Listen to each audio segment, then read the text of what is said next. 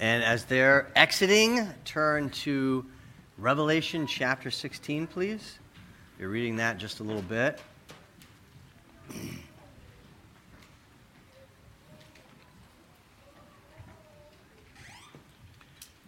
At the end of this chapter is a great earthquake.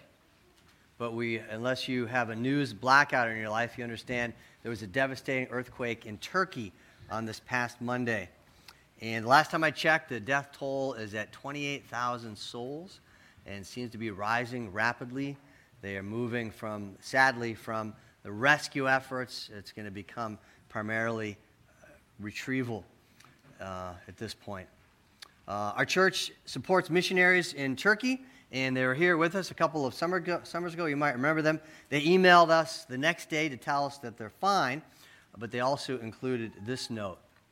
The family pictured above is the pastor of the church in Antakya, his wife, and 10-year-old son.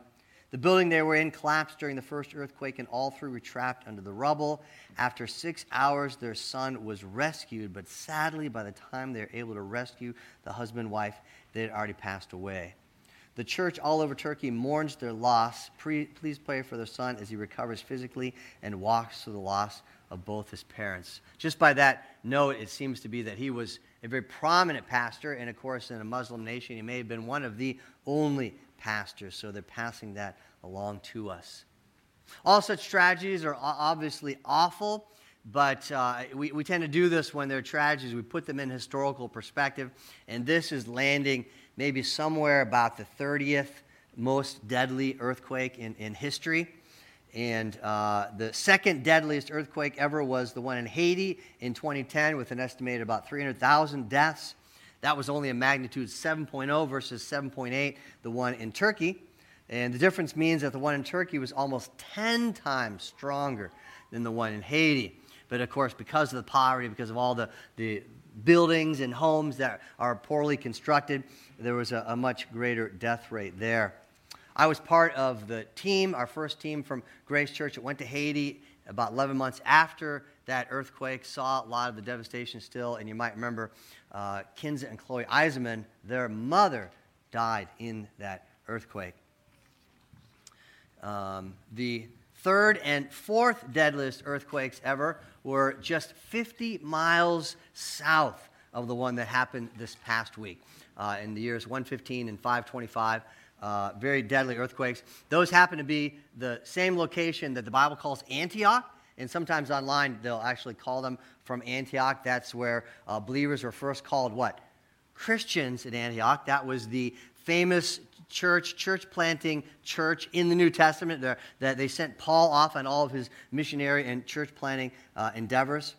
And this particular area gets so many earthquakes because it sits exactly right there is the Antioch area, right at the intersection of three tectonic plates. So it's just a disaster, literally waiting to happen. But notice the fault line as it goes south of Turkey. It goes. Let me move back there. It goes right through the Jordan River, right down the Jordan River. So a highly dangerous area in terms of earthquakes, which bears much on our text this morning, as you will see. But experts weigh in on this fault, and they said this: Israel is situated along the Dead Sea Transform, which is tectonically active and has generated many large earthquakes, including a magnitude 7.2 in 95. Historical records indicate that almost every city in Israel was damaged in the last 2 millennia by large earthquakes. Now, God doesn't need tectonic plates in a given area to cause an earthquake, right? He can do whatever he wants. Nevertheless, he created this land with all of these tectonic plates, with disasters literally waiting to happen. And the world's deadliest earthquake has not happened yet, but it is prophesied for us in Revelation 16, verse 18. And there were flashes of lightning, rumblings, peals of thunder, and a great earthquake, such as there had never been since man was on the earth. So great was that earthquake. That's telling us it will be the greatest earthquake ever. Tragedies like the earthquake in Turkey occur due to the impact of our sin upon the fallen world. It's just another one of those damaging impacts.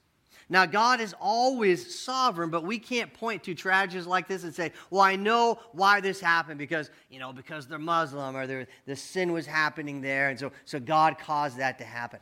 We never know the answer, almost never know the answer to those things. But we can say that about the earthquake in this chapter. So let me start by reading the rest of the chapter here. Fill that in, starting at verse 1. Then I heard a loud voice from the temple telling the 7 angels, "Go and pour out on the earth the 7 bowls of the wrath of God." So the first angel went and poured out his bowl on the earth, and harmful and painful sores came upon the people who bore the mark of the beast and worshipped its image. The second angel poured out his bowl into the sea, and it became like the blood of a corpse, and every living thing died that was in the sea. The third angel poured out his bowl into the rivers and the springs of water, and they became blood. And I heard the angel in charge of the waters say, "Just are you, O Holy One, who is and who was, for you brought these judgments. For they have shed the blood of saints and prophets, and you have given them blood to drink. It is what they deserve." And I heard the altar saying, "Yes, Lord God the Almighty, true and just are your judgments." The fourth angel poured out his bowl on the sun, and it was allowed to scorch people with fire. They were scorched by the fierce heat, and they cursed the name of God who had power over these plagues. They did not repent and give him glory.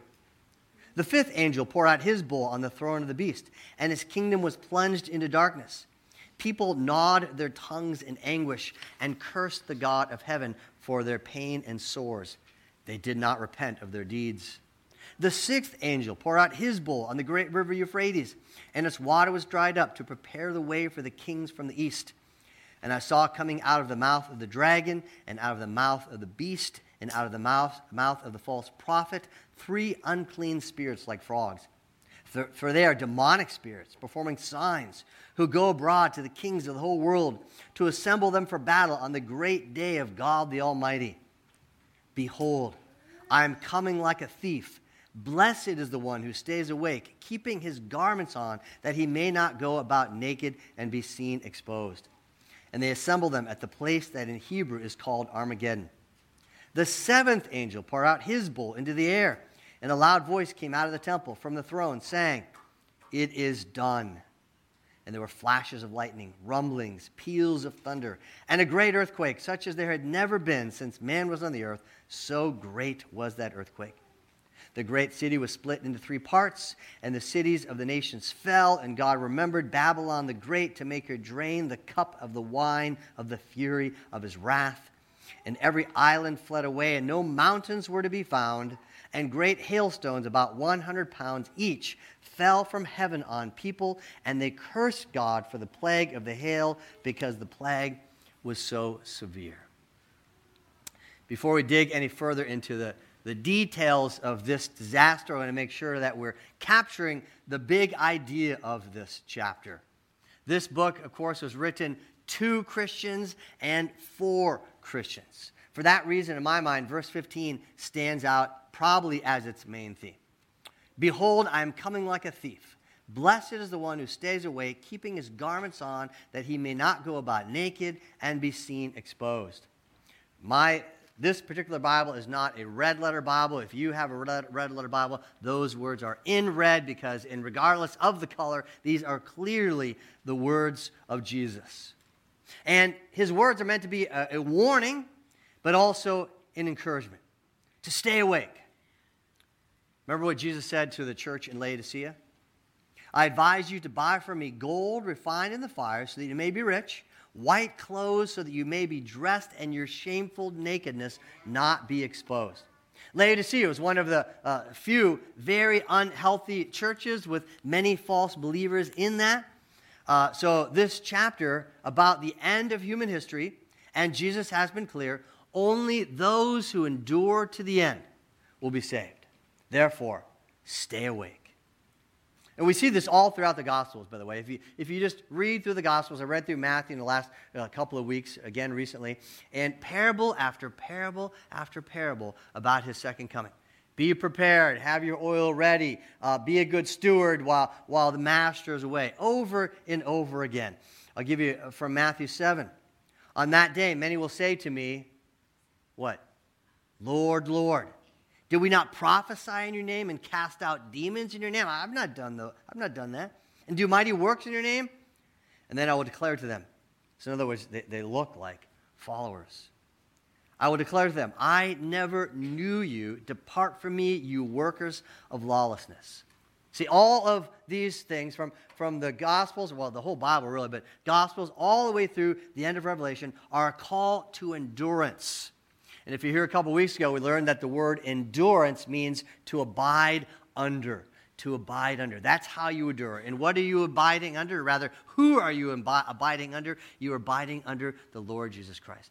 So to endure, to stay awake, means to continue to abide in Jesus. And the truths of this chapter, all the points I'm about to enter into now, are meant to keep us awake and to remain vigilant. So keep that in mind as we work through. Number one, this is a great event with great consequences. The Greek word for great appears 11 times in this chapter. Now, it may not be translated great every time in your Bibles, but here's the quick list. There is a great voice. There is a great heat. There is the great river, the great day of God the Almighty, another great voice, a great earthquake, great city, Babylon the Great, great hailstones, and a plague that was great. So just scattered all throughout this chapter, just from that one word, we're meant to get the clear picture of a great event with great consequences. This is the end of the world. And prior to this, the earth will have experienced 7 seals and the 7 trumpets and now the 7 bowls. Now, if you remember, my interpretation is that all those 3 are essentially the same, the seals and the trumpets and the bowls. I believe they're all describing the same event, but the drama, the intensity, the greatness just ramps up as you go. Because you get to the end of chapter 6, and I'm convinced there is the return of Jesus. Here you get to the end of chapter 16, and it's clearly the return of Jesus. So I believe they're sort of recapitulating or repeating themselves, but it just gets worse and worse. You get a fourth of mankind killed, and then you get a third of mankind killed. And especially if you look at the trumpets and the bowls side by side, the first 4 are almost absolutely identical. But whether you agree with me or not, it's clear this is the end. Because it actually says, it is done. It is done. It's the end of the world. There's every imaginable type of plague and suffering happening here. We're supposed to get the idea that there is if you don't know Jesus, there is absolutely no way to escape the wrath that's coming upon them. Look at verse 10 again. The 5th angel, so we're almost all the way through, the 5th angel poured out his bowl on the throne of the beast, and his kingdom was plunged into darkness. People gnawed their tongues in anguish and cursed the God of heaven for the pain and sores. They say, did the pain and sores come in the 5th bowl? No. The pain and sores came in the 1st bowl, which in terms of time may have been at least 2 years in distance, right? Because this is describing probably the last 3.5 years of the tribulation, last 3.5 years of humankind. So the pain and the sores came in the 1st bowl. Here they're still agonizing over them in the 5th bowl, but they had just experienced the 4th bowl, which is scorching heat. So not only are these plagues in and of themselves unbearable, they are cumulative, right? They just keep experiencing all of the plagues that came before, and they continue to feel those things. One plague just adds to the other. And all this is described in such a way that you and I are supposed to feel the greatness of it, the heaviness of it, that this is a great event or events with great consequences, worldwide devastation. Thankfully, this is also true that believers are shielded from the wrath of God this entire time. Verse 2 is very clear about exactly who will be affected by these plagues. So the first angel went and poured out his bowl on the earth, and harmful and painful sores came upon the people who bore the mark of the beast and worshipped its image. We've seen the mark of the beast in prior chapters. And this is exactly, by the way, what was happening in the 10 plagues of Egypt. And I've shown you before that at least 6 or maybe 7 of the plagues in Egypt also appear here in the book of Revelation. And what happened there? Where the plagues, they were poured out on all of Egypt, but the entire time the Israelites were protected from all those plagues, right? Now, you might be thinking, well, did God do that because I know the Israelites lived in the land of Goshen. That was far away because the Egyptians could not tolerate being around the Egyptians. Did I say that right? The Israelites could not tolerate being around the Egyptians, so they lived in the land of Goshen. So maybe God just poured out his plagues where the Egyptians were, but did not in the land of Goshen, which is partly true, very much, but when you get to the 10th plague, that theory just falls apart, that's how God did it, because the plague of the firstborn, and in that case, the Israelites placed the blood of a spotless lamb. Okay, now we know, right? They didn't fully know, but we see blood of the spotless lamb, Jesus Christ. It's exactly what that's intending. On the doorpost, so the destroying angel would, what do we call that celebration? Pass over them. That's where Passover comes from, that the destroying angel would pass over them. They'd be protected. God's wrath descended on all of Egypt, but within those locations, God passed over those who had the blood of a spotless lamb protecting them. And this is exactly how it will happen for believers in the last days.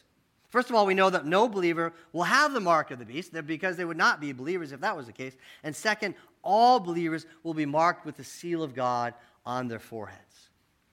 Now, some Christians think that this is why all this wrath that's being poured out in the last 3.5 years, that's why clearly Christians, the church, has to be raptured away before the tribulation happens because Christians can't experience the wrath of God.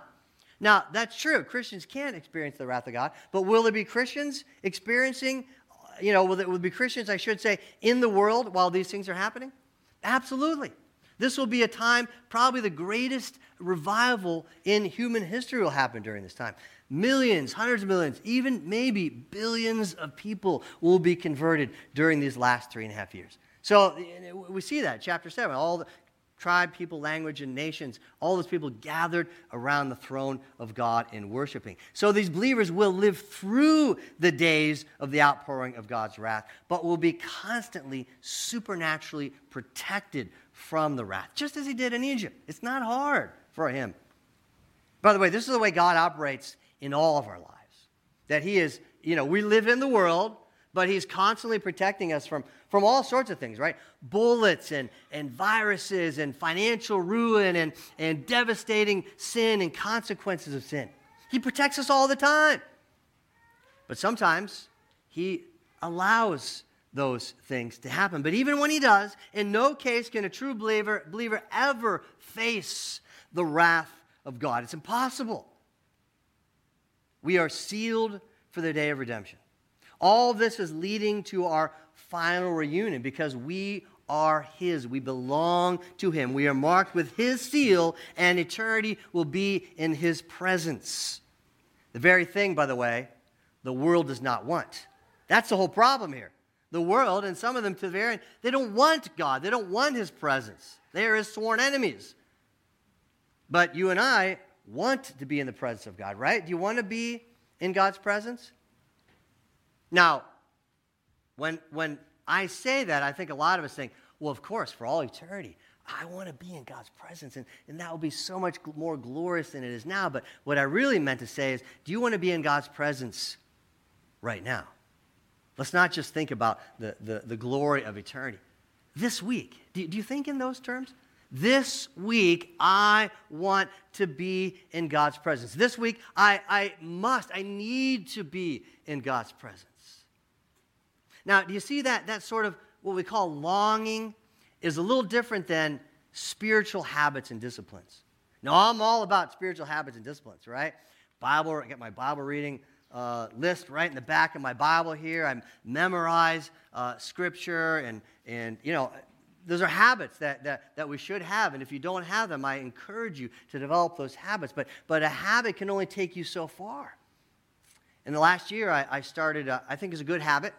Before I take a single sip of coffee every morning, I drink 16 ounces of water. Now, I got to tell you, I don't long to drink 16 ounces of water. I wake up, I'm not thirsty. It's hard to force down 16 ounces of water very first thing in the morning. But I'm sort of religious about it because I know it's a good thing and I want to get it done. And I know if I don't do that, I just won't do it. It's a habit, but I'm not longing to do that. But there are habits where we never long, but a spiritual discipline should be something that we long to do at times. And by the way, it's just a way to, if you don't long, just wake up and whenever it is you're opening God's Word and say, Father, give me a longing. Thank you that I have time. Thank you for the discipline of opening your Word, but give me a longing. Open the eyes of my heart so I may see the wonders in your law, in your Word. So both habits and longing are necessary. Number 3, Satan has a temporary kingdom and a temporary throne. Verse 10 again. The fifth angel poured out his bowl on the throne of the beast, and his kingdom was plunged into darkness. Now, already, Satan has a kingdom. This world is his kingdom, but in the last days, he will have a throne, but it's only going to last a little while. It's temporary, exactly 3.5 years, to be exact. And all this time, now and especially then, Satan wants people to worship him, and they will worship him. How do we know that? It tells us. It tells us he's going to make them worship him. He's going to force them to have the mark of the beast because they can't buy or sell. They realize if we don't do this, it's the end of life. It's going to be absolutely controlled, absolute tyranny, worse than we've ever seen or ever will see. So he's going to make them worship him, but I'm telling you, there are going to be hordes of people who will want to worship Jesus, who to worship Satan, who long to worship Satan. We saw this past week with the Grammys. If anybody saw that clip, I'm not going to show the clip, but I will sort of describe it. And the guy who played Satan was this guy, Sam Smith, and he tweeted out, I think it was the day before, he says, "This is going to be special," Satan emoji after it, which is bad enough, but here is how CBS replied to that tweet. "You can say that again. We are ready to worship." Now, some people would say, CBS did us a favor here because they're exposing themselves, right? They're saying, this is what we're about. We're not trying to hide anything. We agree. Now, do I believe that everybody that works for CBS was longing to worship Satan on that night? Probably not, but whoever's in control of tweeting out, right, has got things twisted. And that's what they did. The Satan figure and all these demons around him in this video were worshiping Satan. It was absolutely blatant. And such examples will continue to multiply as the day of the Lord draws near, and you know this to be true. But I think worse than this, we Christians see this coming a mile away. It's just so obvious, it's so blatant. That's why it's sort of a good thing, because we know which side you're on. I think far worse than that are the subtle deceptions and temptations of the enemy. The things we don't know, the things we don't see, the things that we actually even have, to use the word habits again, we have certain even habits in our life that, if we're honest, if we see it for what it is part of Satan deceiving us, part of him taking our hearts and leading us astray, far more dangerous than anything as blatant as that. It never stops. Therefore, stay awake, Christian. Fourth, God will be worshiped as he executes justice. We're speaking of worship in a disgusting way, worshiping Satan. But here there's a hymn of worship tucked right in the middle of this chapter on God's wrath. Verse 5. "And I heard the angel in charge of the water say, 'Just are you, O Holy One, who is and who was, for you brought these judgments. For they have shed the blood of saints and prophets, and you have given them blood to drink. It is what they deserve.' And I heard the altar saying, 'Yes, Lord God the Almighty, true and just are your judgments.'" Why would there be a hymn of praise right in the middle of this chapter on God's wrath? It may seem strange to us to have it placed here. And if it seems really odd to you, if this is the sort of thing that you're not used to seeing, it's possible that you have missed reading large swaths of the Bible because it's all over the Bible. The prophets talk about this thing all the time, very common, especially in the Psalms. Repeatedly, God is glorified for these very traits, for his holiness, yes, but also for his justice upon his enemies, because all of that is part of God's essential character. He is holy and he is just, therefore he must mete out his divine justice, his holy justice. And to do otherwise, we would be asking for a God who is not holy and who is not just. Something entirely different that would demonstrate a flaw in his character if there was such a God. So it's okay in one sense to have a little bit of angst when you see this rejoicing in the middle of his wrath. I get that. I get that. We struggle with his justice and wrath mixed together. But sometimes we do so, and this is what I don't want us to miss, because we fail to grasp the utter sinfulness of sin. We fail to grasp the utter sinfulness of sin. Now, we grasp other people's sin pretty easily, right? I can point a picture at CBS all day long. We fail to grasp, usually, our own sin. That's our problem. Ever since Adam and Eve's rebellion, mankind has been going to war against God. And when I say we here, in the next minute here, I'm referring to the world, right? I realize Christians, yes, we struggle with sin, but we're born again. We're seated in the heavenlies already, all right? So we're struggling with sin, but we're not at war with God, okay? So I'm talking about the world of unbelievers. Man has gone to war against God. But we do so, and this is important, people war against God with using all the resources that God has given them, okay? All the resources that men and women use to fight against God were given to them by God, their Creator. We fight against God with our voices, the world does. They blaspheme God and speak against him, and they tell one another that it doesn't even exist or it doesn't matter, and they do so using the vocal cords that their Creator gave them. The world goes to war against God with their bodies, whom he fashioned in the womb to do unimaginable, disgusting things, the very opposite of what he commands.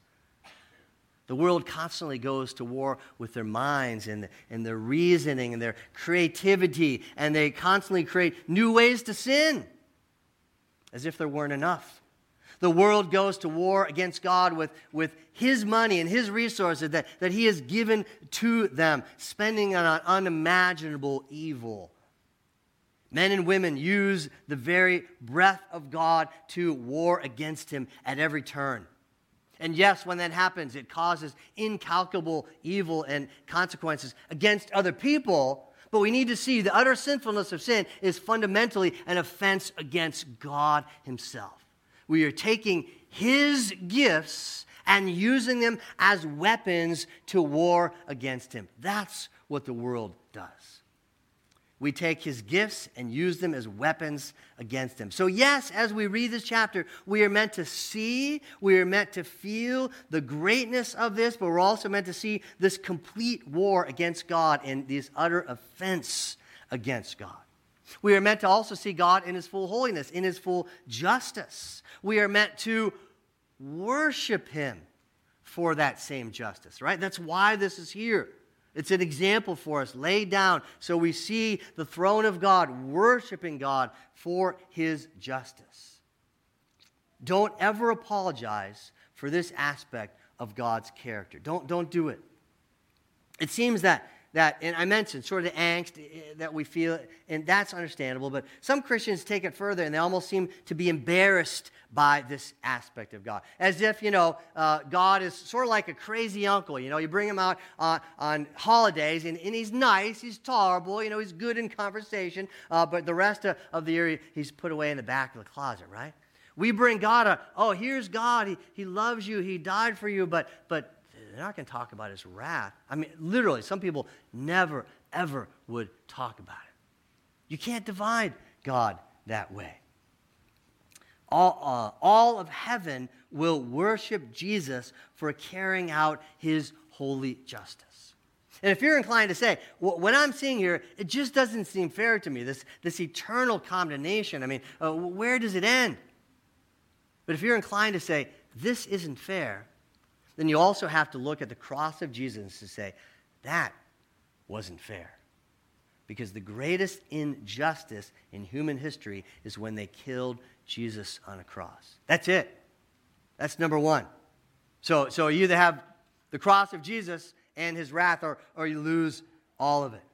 His death purchased our salvation, and we worship him for his sacrifice on the cross, but also for his justice against his enemies, which we see how persistent his enemies are. Do you know that the trees of the forest sing for joy? This is 1 Chronicles. The trees of the forest sing for joy because he comes to judge the world. The trees, all of creation is singing and waiting his justice. Now, we see in Romans chapter 8 that all of creation is groaning in eager expectation for the sons of God to be revealed, for Jesus to come, right? Because all of creation is affected by sin, so therefore creation is groaning for that, but also groaning for him to come to judge the world. He will rejoice in his justice. Therefore, how much more should we, his creatures, also rejoice? Finally, some will refuse to repent until literally the last day. Let's take another look at the hardness of these hearts. It just progresses throughout. Verse 9, they cursed the name of God who had power over these plagues. They did not repent and give him glory.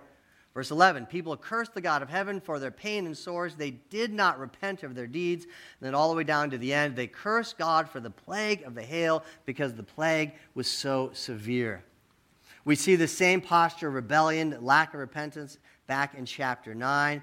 Now, it doesn't mean that no one repents, right? Because we've already established most likely the greatest revival in human history, hundreds of millions, perhaps into the billions, the number of new converts during the tribulation. But placed here in the last days, it's intended to show that even until literally the bitter end, some will refuse to repent. They'll look at God and say, I know you did this. I know this is you, but I will not bow my knee to you. But while we see the wrath of God play out in this chapter and in this book, we must not forget that the major purpose of all of it, of the seals and the trumpets and the bowls, is this very reason, to cause people to repent. That's what he wants. Do you see? Remember, this all playing out in the last half of the tribulation, which is when all the conversions are happening. So vast numbers are being converted. So his wrath, as awful as it is still a form of patience and mercy. You must see that. To be more clear, let's go back to 2 Peter chapter 3. The Lord is not slow to fulfill his promise, as some count slowness. And there you're supposed to say, I'm coming soon, I'm coming soon. And we faced this before. We say, it doesn't feel like soon. There's part of the answer, right? He's not slow as we think of slowness and soonness. But what is he? He's patient toward you. Thank God, thank him, not wishing that any perish, but that all should reach repentance. The Greek word for patience, and I talked about this several months ago, the word means a distant wrath or a delayed wrath. Do you see? So for God to be patient is to say, I've got wrath, and if you don't bow down to me and repent, it's coming, but I've pushed it off. And he keeps pushing it. So the slowness that feels like slowness to us, that's mercy. Every bit of it is pure mercy with the purpose of drawing more people to himself. So even at this final devastating earthquake, the greatest in all of human history, still, even then, some will repent. We saw this a couple of chapters ago, 11. 7,000 people were killed in the earthquake, and the rest were terrified and gave glory to the God of heaven. That is them repenting at the very, very end. Finally, I want you to take one last look at the hymn of worship, specifically verse 5. We read there, just are you, O Holy One, who is and who was. Now, as you read that, what feels like it's missing there? Anything? Who is and who was and who is to come. Chapter 1, it's there at least twice. That's who God is, who was and who is to come. Why is it not here? Because he's there. He's come. There is no more is to come. he has come. It is done. He's no longer identified who is to come because he is here. This is his second coming. And he's coming to finish bringing judgment on those who persistently war against him, sadly, but also to raise us from the dead. So we will be in his presence forever and ever. Amen. I'd like us, before I pray, to stand. Let's read a scripture together and then sing a verse together as a response to this. Let's read Jesus' words together. Behold, I am coming like a thief. Blessed is the one who stays awake, keeping his garments on, that he may not go about naked and be seen exposed. When Christ shall come with shout of acclamation and take me home, what joy shall fill my heart? Then I shall bow in humble adoration and there proclaim, my God, how great thou art. Then sings my soul, my Savior God, to thee. How great thou art, how great thou art. Then sings my soul, my Savior God, to thee. How great thou art, how great thou art. Father, we all agree together that you are great. There is nothing greater than you. Thank you for the sacrifice of your Son to be a substitute for our sin as we warred against you, even while we were enemies, even while we were dead. He did this for us. Lord, help us to see your greatness and long for more of your presence. We pray in Jesus' name. And all God's people said, amen.